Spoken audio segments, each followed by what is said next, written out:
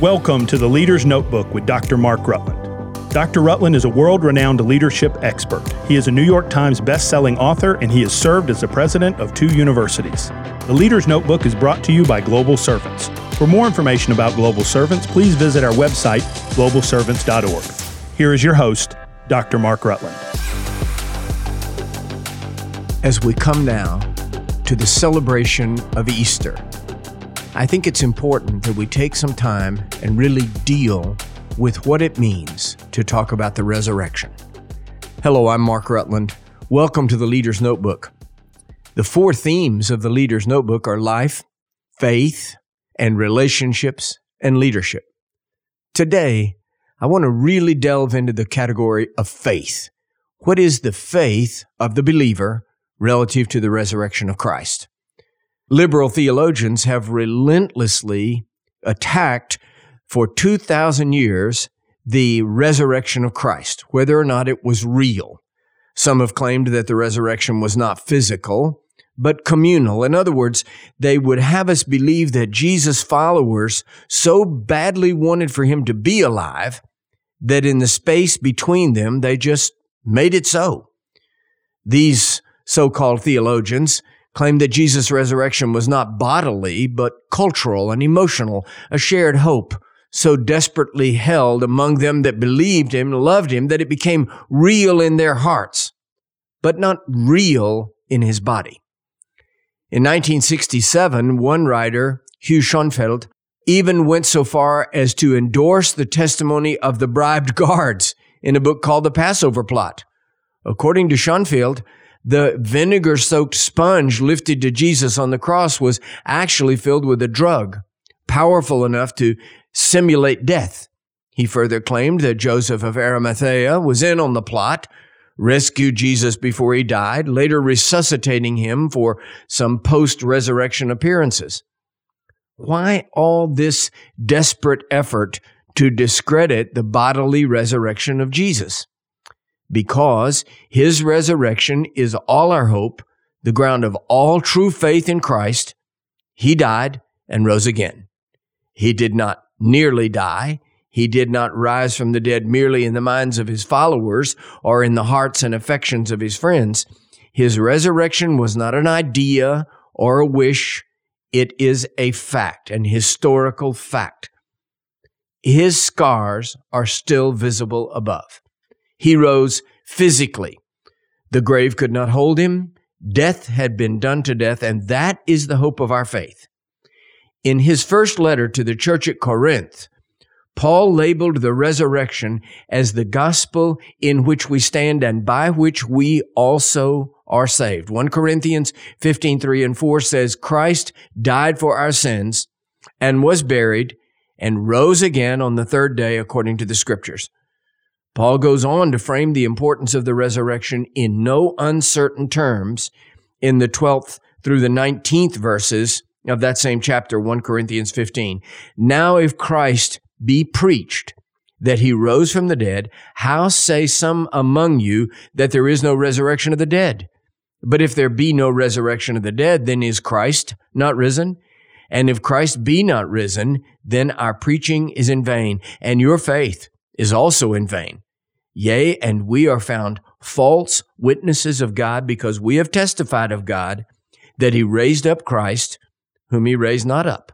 If so be that the dead rise not. For if the dead rise not, then is not Christ raised. And if Christ be not raised, your faith is vain, and you are yet in your sins.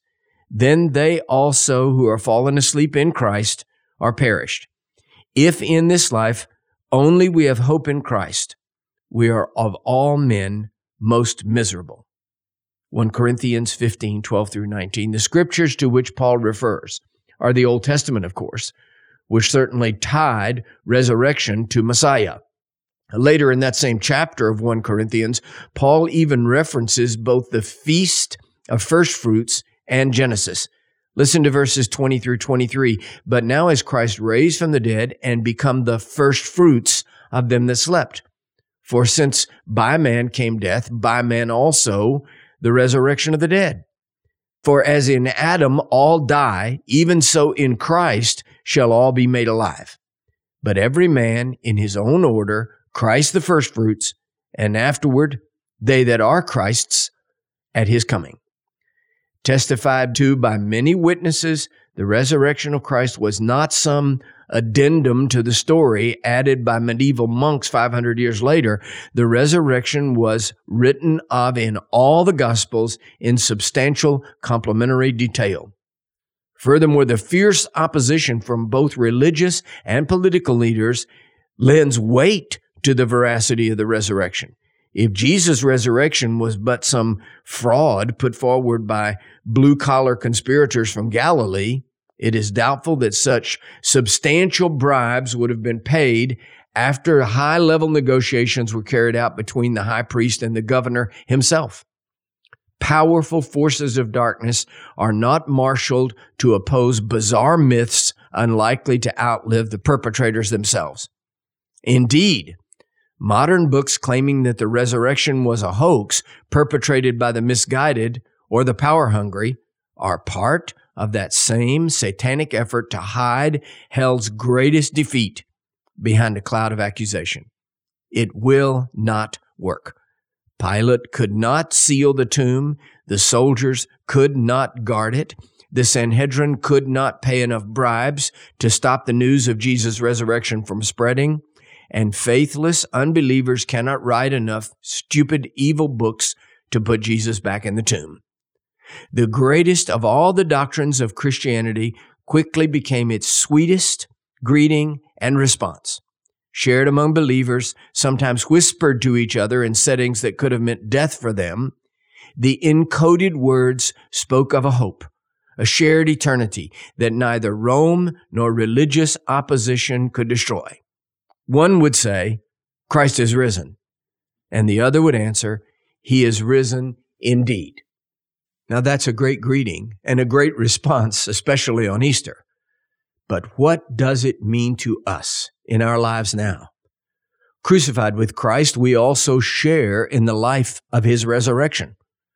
Paul put it this way, I am crucified with Christ, nevertheless I live, yet not I, but Christ liveth in me, and the life which I now live, I live by the power of Him who loved me and gave Himself for me, Galatians 2:20. Death cannot separate us from the love of God in Christ Jesus. Likewise, it cannot separate us from the resurrection of Christ in His body, the church. I refuse to believe that all the folks who loved me and prayed for me, who were such a spiritual resource to me and through whom I experienced the resurrection power of Christ, are completely lost to me by death. Can death and the grave silence their prayers and separate me from their love? I refuse to accept that proposition. Once in a season of deep need, my wife had a wonderful vision. Years ago, when we were young, just at the end of the Bronze Age, she was a fatigued, overworked, overstressed young wife of a poverty-stricken young preacher and the mother of 2 babies under the age of 3. One day, the maelstrom was on the verge of sucking her under when a marvelous thing happened. The walls around her suddenly disappeared, and in their place, all around her, were cheering throngs, applauding, encouraging her. With shouts of affirmation, they urged her on. You can do it. Don't give up now. You're doing great. Hold on to God. Hold on to God. Who were they? They were the body of Christ. At least her cheering section of it. The point is that from them, through that vision, a young mom was lifted and empowered. It was a turning point in Allison's life and in our understanding of what it means that we are compassed about with so great a cloud of witnesses, as it says in Hebrews 12:1. At times when I'm preaching, especially in the third world, I have been overpoweringly aware at a level beyond mere memory of my friend Jim Mann, who is in heaven. Jim introduced me to missions before he died many years ago. Don't be confused. I'm not speaking of communing with the dead, God forbid. I do not see ghosts and I do not hear the voices of the deceased. I do, however, believe that their lives, his life, meward, through them, cannot be cut off by death. Their heritage, their teaching, their wonderful works and words of comfort come to me like the fragrance of honeysuckle on a soft southern breeze. Those who counseled me and taught me and spent time on their knees in prayer for me, who are now in heaven, are now more alive, not less. Do they pray in heaven? Why not? If the bowls of incense in heaven are the prayers of the saints, then could those prayers not be for me? Death cannot steal my loved ones. In heaven, they know more about the power of the resurrection than I will know until I am there myself. Now I am confined by the temporal realities of my life. My body is ruled by laws I cannot escape. Gravity, age, and time press heavily on my flesh. In fact, more heavily than they did years ago. And apart from the return of Christ, my days will end in death. Someday I will die. So also will those I love. Yet I also know that through His resurrection, we who believe share a life of prayer and hope that lives beyond the grave. I may grieve, but I cannot be overwhelmed by grief. Our tears, our sense of loss at the deaths of loved ones are real, and they're no shame. We miss them. We long to see them again. Yet we know what we do not know, and that is all that they are experiencing in heaven. They now live and pray in unconfinement, free of all restraint. They now see our babyhood, the infancy in which we live and think right now. The dead in Christ understand that a freeing and maturing of the Spirit is the true nature of death for all believers. They understand because they have experienced it. Death has set them free. Our grief is for ourselves, not for them. It is like this. A mother leaves her infant alone in its bassinet for a few moments.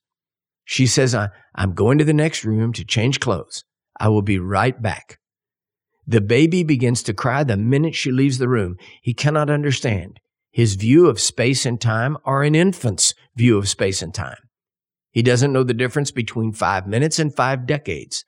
All he knows is that his mother is out of his sight. And to him, out of sight means gone. The next room is the same as another continent, another world, or a different galaxy. All he knows is that she is some other place, someplace far away, never to be seen again. She's just in the next room changing clothes, but he can't see that. She loves him no less and is no less alive to him. She hears his tears and pities him, but she is not panic-stricken. She knows that he will be all right and that his baby tears, though sad, are temporary. She is not calloused or uncaring. She simply knows more than he does. She understands time, different rooms, and the change of clothes as he cannot. Our loved ones who have died in the Lord have stepped into a different room to change clothes. They still live. They still love us and still pray. We can still be touched by their memory, compassed about and bolstered by their intercession and quieted by their nearness. The resurrection of Christ has made it clear. The dead in Christ are not all that far from those who live in Christ. They who have stepped through the door of death understand what we cannot. And if they could, they would comfort us. We would hear their voices. I'm just in the next room, changing clothes. I will be right back. So when we say the greatest of all the doctrines of Christianity is the resurrection, and that post the original resurrection, when Christ raised from the dead, it quickly became a sweet greeting and response. When we say that this is shared among believers, and it still is on Easter, even to this year, sometimes whispered to each other, sometimes shouted across the front yard of a church. When we say Christ is risen, and someone answers with joy, He is risen indeed, it is not some cold and distant theological statement. It is the very essence of our life in this present realm and in the realm to come. He is risen, my friend. He is risen indeed. You've been listening to The Leader's Notebook with Dr. Mark Rutland. Be sure to subscribe, rate, and review today's podcast. You can follow Dr. Rutland on Twitter at Dr. Mark Rutland or visit his website, drmarkrutland.com. Join us next week for another episode of The Leader's Notebook.